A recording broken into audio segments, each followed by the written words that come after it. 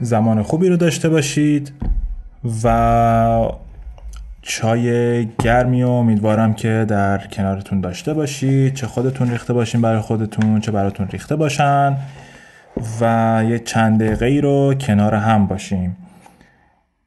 و من امروز خیلی وقت ندارم، بعد هم نیست، اتفاقا میشه برنامه رو کوتاه‌تر از همیشه ضبط کرد. خب من اگه دستم انقدر به میکروفون نخوره و بتونم یه چند صفحه برگ بزنم خیلی خوب میشه. این چیه؟ خب من یه مقدار دیگه نشستم برای خودم، داشتم دیوان ناصر خسرو رو برگ میزدم و ترجیح دادم که یه شعر دیگه ازش بخونیم و بذاریمش کنار. من البته همه کتاب رو نخوندم، از 286 قطعه‌ای که در این کتاب هست که البته چند تای آخر رباعیاته، حالا میشه یه بار کلن رباعیات رو خوند، بد نیست.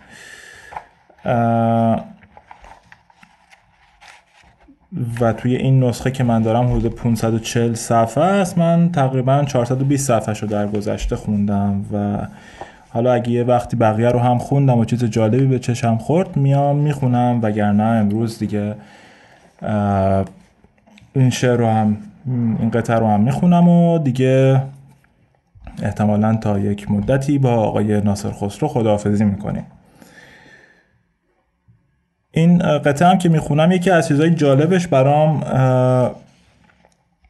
وزنیه که توی این شعر استفاده شده، توی این قطعه استفاده شده. من حالا هی تو ذهنم هی میخوام به جای شعر بگم قطعه، ولی ناخودآگاه میگم شعر، چون شعر حالا لازم نیست که حتما به نظم سروده شده باشه، میتونه به هر شکل دیگه‌ای بیان بشه، ولی اینجا به طور خاص داریم در مورد یک قطعه منظوم حرف میزنیم، جدا از این که شعر هست یا نه.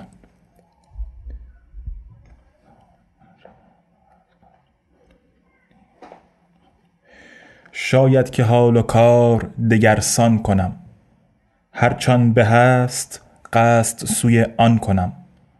عالم به ماه نیسان خرم شده است، من خاطر از تفکر نیسان کنم. در باغ و راغ دفتر دیوان خیش، از نثر و نظم سنبل و ریحان کنم. میوه و گل از معانی سازم همه، و از لفظهای خوب درختان کنم.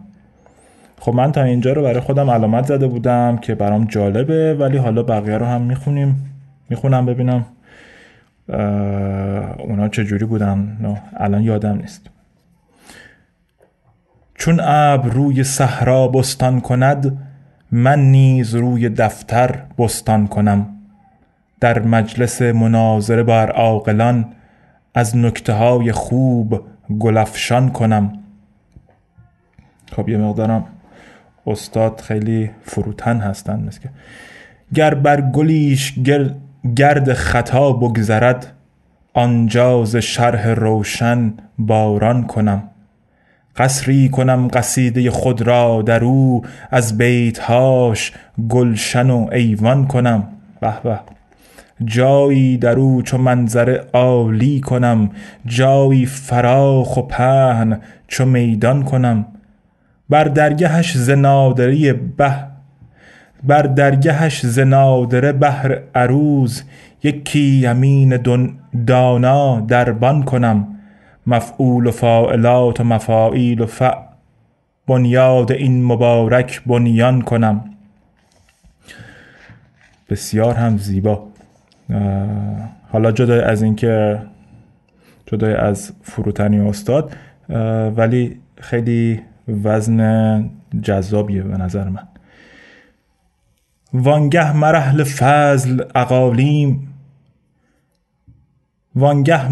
فضل اقالیم را، در قصر خیش یک سر مهمان کنم.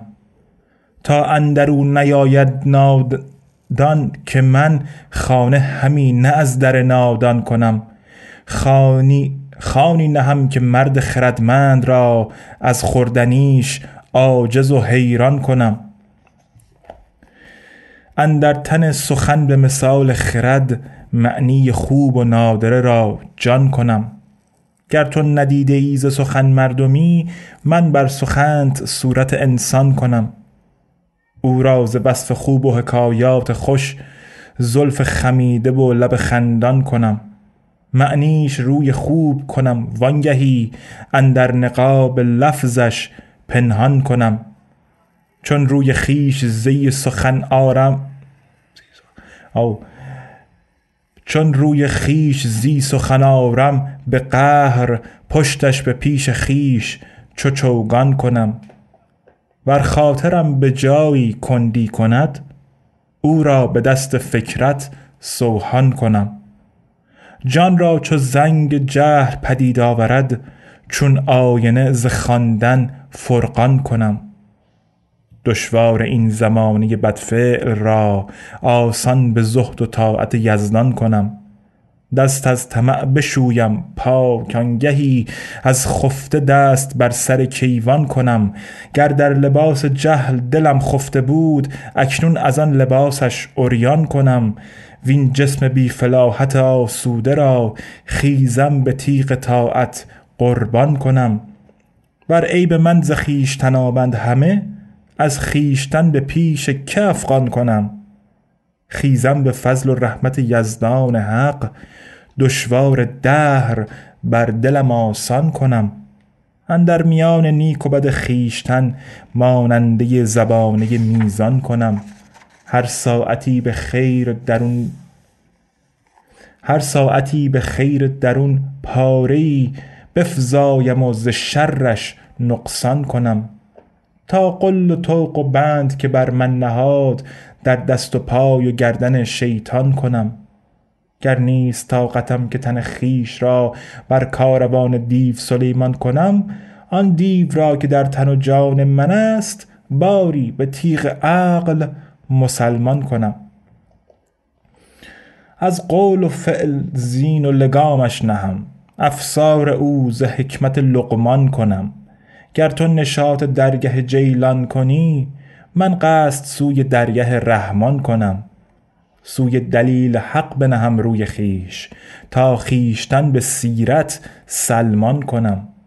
زی اهل بیت احمد مرسل شوم، تن را رهی و بنده ایشان کنم. تا نام خیش را به جلال امام، بر نامه معالی عنوان کنم. زان آفتاب علم دل خیش را، روشن به سان ماه به سرطان کنم. و از برکت مبارک دریای او، دل را چو درج گوهر و مرجان کنم. یه جایش پس من اشتباه خوندم، چون اینجا داشت میگفت این کارا رو میکنم. تا نام خیش را به جلال امام، برنامه معالی عنوان کنم. خب نفهمیدم چی شد. ای آنکه گویم به نصیحت همی، که این پیرهن بیفکن و فرمان کنم.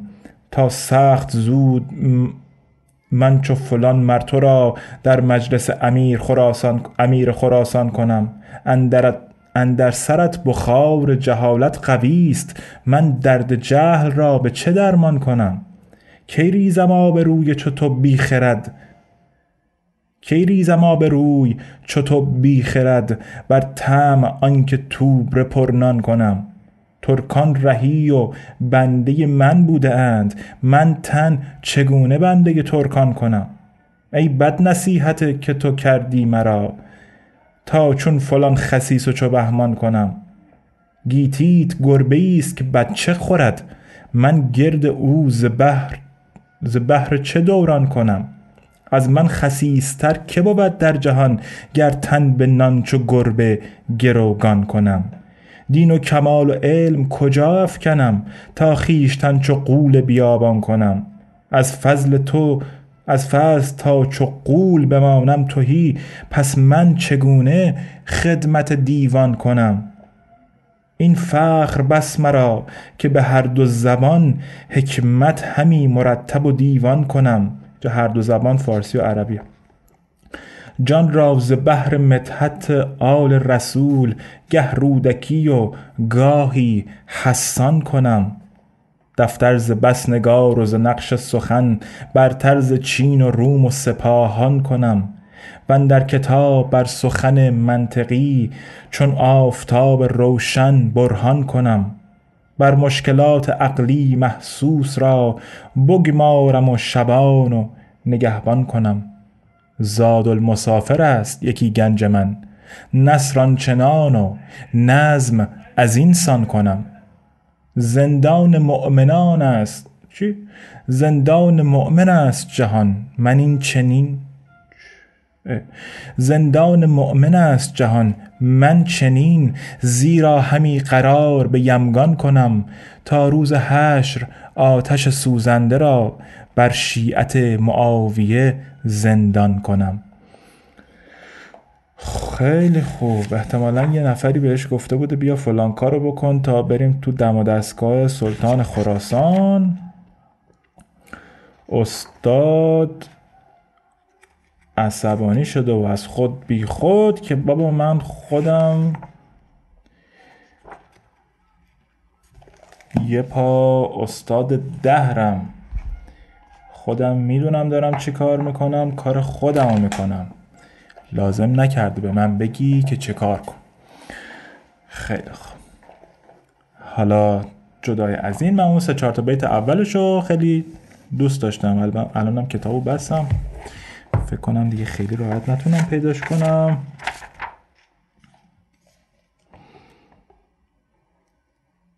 آره به هر حال اون چند تا بیت اولو به طور خاص به نظرم جالب بود و بقیه رو هم خوندم. چقدر طولانی هم بود، 12 دقیقه شد. یه موسیقی 1 دقیقه گوش کنیم، همون موسیقی همیشگی و برمیگردیم.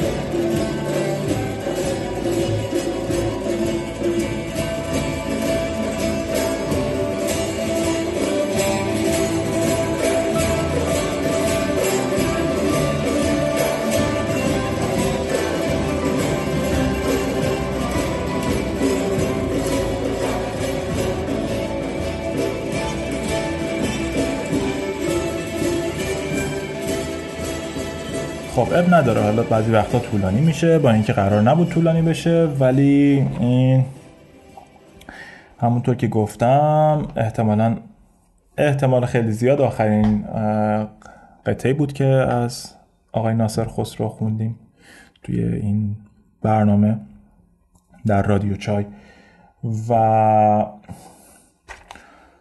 حالا یه قطعه کامل رو هم خوندم، عیبی نداره.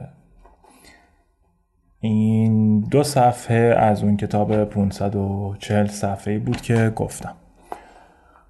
یه صدای بوق احتمالاً میشنوید. اینجا توی زمین مقابل دارن فوتبال بازی میکنن بچه‌ها و احتمالاً یه مسابقه چیزی هست و طرفداران یکی از تیم‌ها داره بوق میزنه. خب من یه چیز جالبی چند روز پیش داشتم میخوندم و میشنیدم همزمان در مورد انگل ها. حالا میخوندم و میشنیدم که همزمان نبود، یه چیزی رو شنیدم بعدش رفتم یه ذره بیشتر در موردش خوندم. در مورد انگل خیلی چیز جالبی است که ما اطلاعات خیلی زیادی نداریم در مورد انگل ها، چون که فقط در مورد انگل ها این میدونیم که خیلی به طور مستقیم با خودمون یا با حیوانای خونگی که داریم با اونا مربوطن.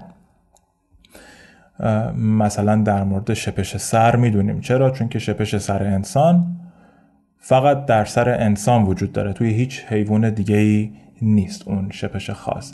یا یک شپشی داریم که روی تن انسان زندگی میکنه، اون با شپشی که روی سر هست فرق میکنه و فقط همونجاست. و یه سری انگل هایی داریم که توی دل و رودمون ممکنه دارن زندگی میکنن. یه سری انگل ها داریم که توی حیوانای خونگی مثل سگ ها و گربه ها دارن زندگی میکنن و اطلاعاتمون بیشتر در مورد اینا هست. حالا یه سری اطلاعات دیگه هم داریم، مثلا اینکه یه سری انگل ها هستن که روی یک حشرهای خاص زندگی میکنن. مثلا شاید دیده باشین یا اگه سرچ بکنید میتونید پیدا بکنین انگل هایی که میرن اینطوری روی سر مورچه ها تخم میذاره، بعد اون تخمه که واکنشی با مغز مورچه داره و مورچه رو باعث میشه که بره با یه جای دور از کلونیش، از اون جمعیتی که داره دور بشه و بره یه بلندی برای خودش زندگی بکنه و همونجا میمونه. اینطوری تو کلش شاخ در میاد. شاید اگه مورچه شاخدار سرچ بکنید هم جستجو بکنید توی اینترنت بتونید چند تا عکس یا یه فیلمی در موردش پیدا بکنید.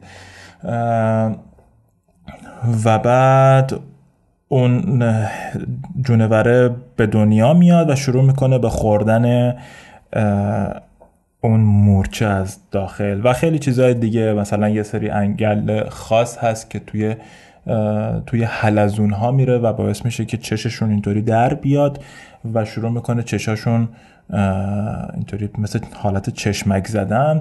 خیلی برای یه سری پرنده جذاب میشه. پرنده ها میان میخورن اون حلزونا رو و بعد دوباره از چی میشه مدفوع فضله پرنده دوباره اون انگله میاد بیرون و چرخه زندگیش همینه. و یه سری اطلاعات اینجوری داریم، ولی به طور کلی در مورد انگل ها، در مورد تعدادشون، در مورد پراکندگیشون اطلاعات خیلی زیادی نداریم. ولی میدونیم که خب استراتژی های مختلفی دارن، تو حالت به شکل‌های مختلفی زندگی میکنن و یه مشخصه مشترک دارن همشون. جدای از این که اون استراتژی ها، اون نحوه زندگی چیه، یک مشخصه مشترک بین همه اون روش ها هست که باعث میشه ما به یک نوع خاصی زندگی کردن بگیم زندگی انگلی. و اونم اینه که اون موجود در روی بدن یا توی بدن یک موجود دیگه زندگی میکنه و از غذای خودشو از بدن اون موجوده و با هزینه اون موجود، حالا موجوده بذاریم بهش بگیم میزبان، چیزی که بهش میگیم در علم بیولوژی به اون موجودی که یه دونه انگل داریم یه دونه میزبان داریم. انگل میره در روی بدن یا در درون بدن میزبان، از غذاشو از بدن میزبان و با هزینه میزبان تأمین میکنه. و این یک روش زندگیه، یک موجود نیست.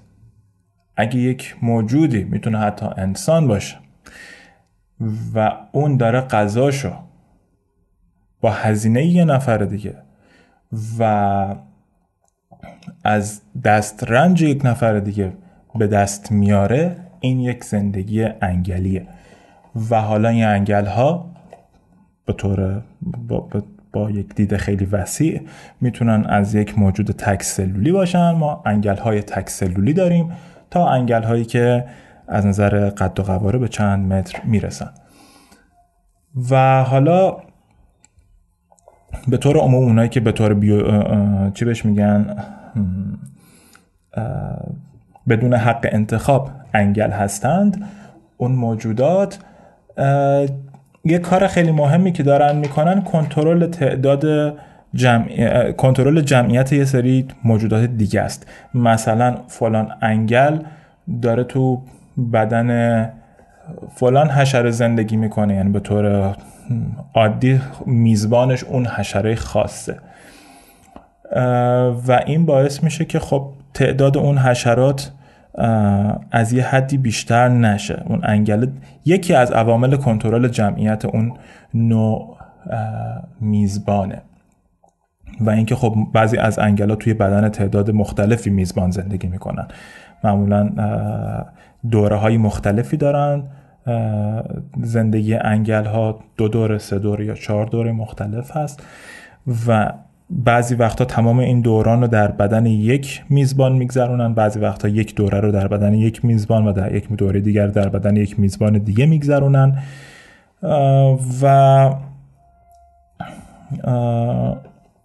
و یکی از کارها، حالا همیشه هم اینجوری نیست که همیشه انگل ها باعث کشته شدن میزبانشون، از بین رفتن میزبانشون بشن. ممکنه نه، دارن زندگیشونو میکنن، غذاشونو میخورن و میمیرن و هیچ اتفاق خیلی وحشتناکی هم برای میزبان ممکنه نیفته و ممکنه حتی مریض هم نشه، ممکنه. ولی در یه سری موارد هم میتونه باعث از بین رفتن میزبانش بشه که حالا این یه دفعه این چیزی که داشتم میخوندم، مقاله که میخوندم مربوط به این موضوع بود که گرم شدن زمین، اینکه زمین داره به طور کلی گرم میشه، باعث شده که یه سری از موجودات از بین برن، منقرض بشن یا تعدادشون کم بشه و این کم شدن تعداد اون موجودات، اون میزبان‌ها باعث شده که انگل‌ها خیلی خیلی بیشتر کم بشن و انگل‌های اون نوع میزبان یا میزبان‌های خاص یه دفعه تعدادشون خیلی کم بشه. یعنی نسبتشون خطی نیست، مثلا بگیم فلان تعداد حیوان جمعیتشون نصف شده پس میزان انگل ها هم نصف شده. نه، اینجوری نیست. چرا؟ چون که انگل ها از همون اول هم به طور یکسان بین همه میزبان ها پراکنده نبودن. مثلا انگلی که داره توی یک مدل خاصی مورچه زندگی میکنه به این معنی نیست که در تمام اون مورچه های اون نوع مورچه همشون یه انگل دارن. نه، یه تعدادشون ممکنه انگل داشته باشن و اگه تعداد مورچه ها یه دفعه کم بشه، انگل ها خیلی خیلی بیشتر کم میشن. حالا با چه نسبت نمیدونم و این نکته ای است که خود همون محقق ها هم نمیدونن، چون که در مورد خیلی از این موضوع تحقیق نشده. چون خیلی چیزه، حالا میدونیم که خب فلان انگل وجود داره ولی نمیدونیم که خیلی چیزا، جزئیاتی در مورد زندگیشون نمیدونیم و این یه چیزی بوده که محققا میگن این یه چیزیه که باید در موردش تحقیق بکنیم و ممکنه باعث بشه که یه نوعی از اون میزبان‌ها که جمعیتشون، تعداد جمعیتشون توسط انگل‌ها کنترل می‌شده، الان به خاطر اینکه انگل‌ها یه دفعه خیلی کم شدن میونه اون موجود، باعث بشه که تعداد این بالانسه به هم بخوره. این نسبتی که خب این انگل‌ها میان یه تعدادی از این میزبانا رو کنترل میکنن، یه سری انگل دیگه میان یه میزبان دیگر رو کنترل میکنن، بعد الان یه تعدادی از میزبانا انگل‌ها از بین رفتن، بعد جمعیت‌ها به هم میخوره. اون زندگی اون چی میشه؟ بالانس چی بگم الان من بجاش؟ تعادل و توازن که بین گونه‌های مختلف جانوری هست ممکنه به خاطر از بین رفتن انگل‌ها به هم بخوره و این نکته‌ایه که ما نمیدونیم چه اثر طولانی مدتی برای زندگی داره و چه اثری روی زندگی خودمون داره. فکر کنم یه ذره زیادی تند حرف زدم، یه ذره از اون بر فکرشو میکردم که باید همین الان ازتون خداحافظی کنم و برم و مجبورم همین کار رو هم الان بکنم. امیدوارم که خیلی با تند حرف زدنم اذیتتون نکرده باشم. میدونم که موقع چای نوشیدن آدم ترجیح میده که به یه چیزی آروم گوش بکنه و من باید اینو یاد بگیرم و سعی میکنم که در قسمت‌های بعدی اینو آویزه گوشم قرار بدم که حالا قرار نیست حتما شروع کنم به حرف زدن و ادامه دادن حرف. میتونستم یه چیز کوتاه‌تر بگم یا همون چیزی رو که میخواستم بگم و فقط در 1-2 جمله بگم. به هر حال اینجوری شد. امیدوارم که علی‌رغم نحوه حرف زدن من چیزی که گفتم براتون جالب بوده باشه و مهمتر از همه از چایی که نوشیدین یا دارید می‌نوشید لذت ببرید. زمان خوبی رو براتون آرزو میکنم. شاد باشین، سالم باشین و با قدرت زندگی رو ادامه میدیم. سهیل بودم.